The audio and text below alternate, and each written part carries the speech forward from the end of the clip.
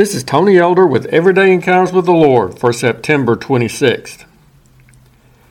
Years ago, the most frequent method I used for making toast was to put buttered bread under the oven's broiler. There were times when, either for my own entertainment or for that of my young children at the time, I would place the dabs of butter in such a way as to try to create something similar to a smiley face on the finished product. Understand that now there are toasters which can brown the bread in such a way as to make a face or other designs.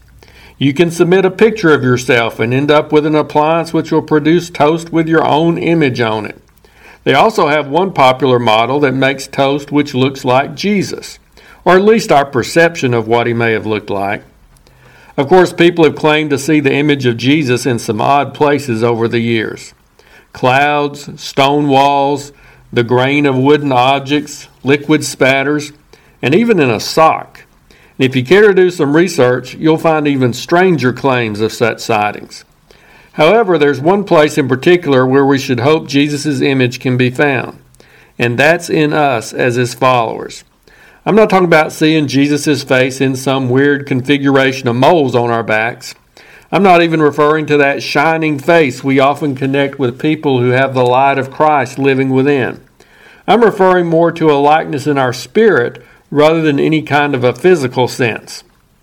For example, the love of Jesus should be seen in our lives.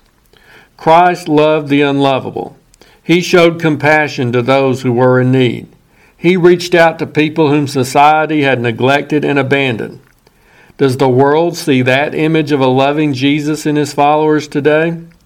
No matter how orthodox we might be in our beliefs, and no matter how much religious activity we're involved in, if we don't express this primary characteristic of our Savior, we don't look anything like him. As 1 Corinthians 13, 1 through 3 reminds us, if I have not love, I am nothing. But the image of Jesus also reflects purity. I know we're all human, we've all sinned, and none of us are perfect. And we're not going to fully be like Jesus in his purity until we shed these bodies and meet him in heaven. But we can both seek purity and also attain a measure of that quality in this life through the cleansing power of Jesus' blood. The Bible tells us to keep ourselves pure and testifies to the fact that Jesus' followers can experience having their hearts purified by faith, as it says in Acts 15:9.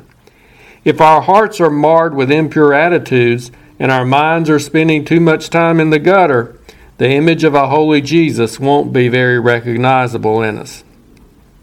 Let's not forget that any picture of Jesus also includes truth and integrity. Jesus didn't deny eternal realities in order to appease people or to avoid rejection and opposition. He lived by those principles regardless of the personal cost. And he was faithful to share the truth with people, even when it wasn't what they wanted to hear. Therefore, we can't water down God's word, seek to be men pleasers, and back down from living by divine standards without distorting the image of Jesus in us. Some of us may not care anything about having Jesus' face burned into a slice of our bread. But let's be sure to allow him to burn his image on our hearts and souls.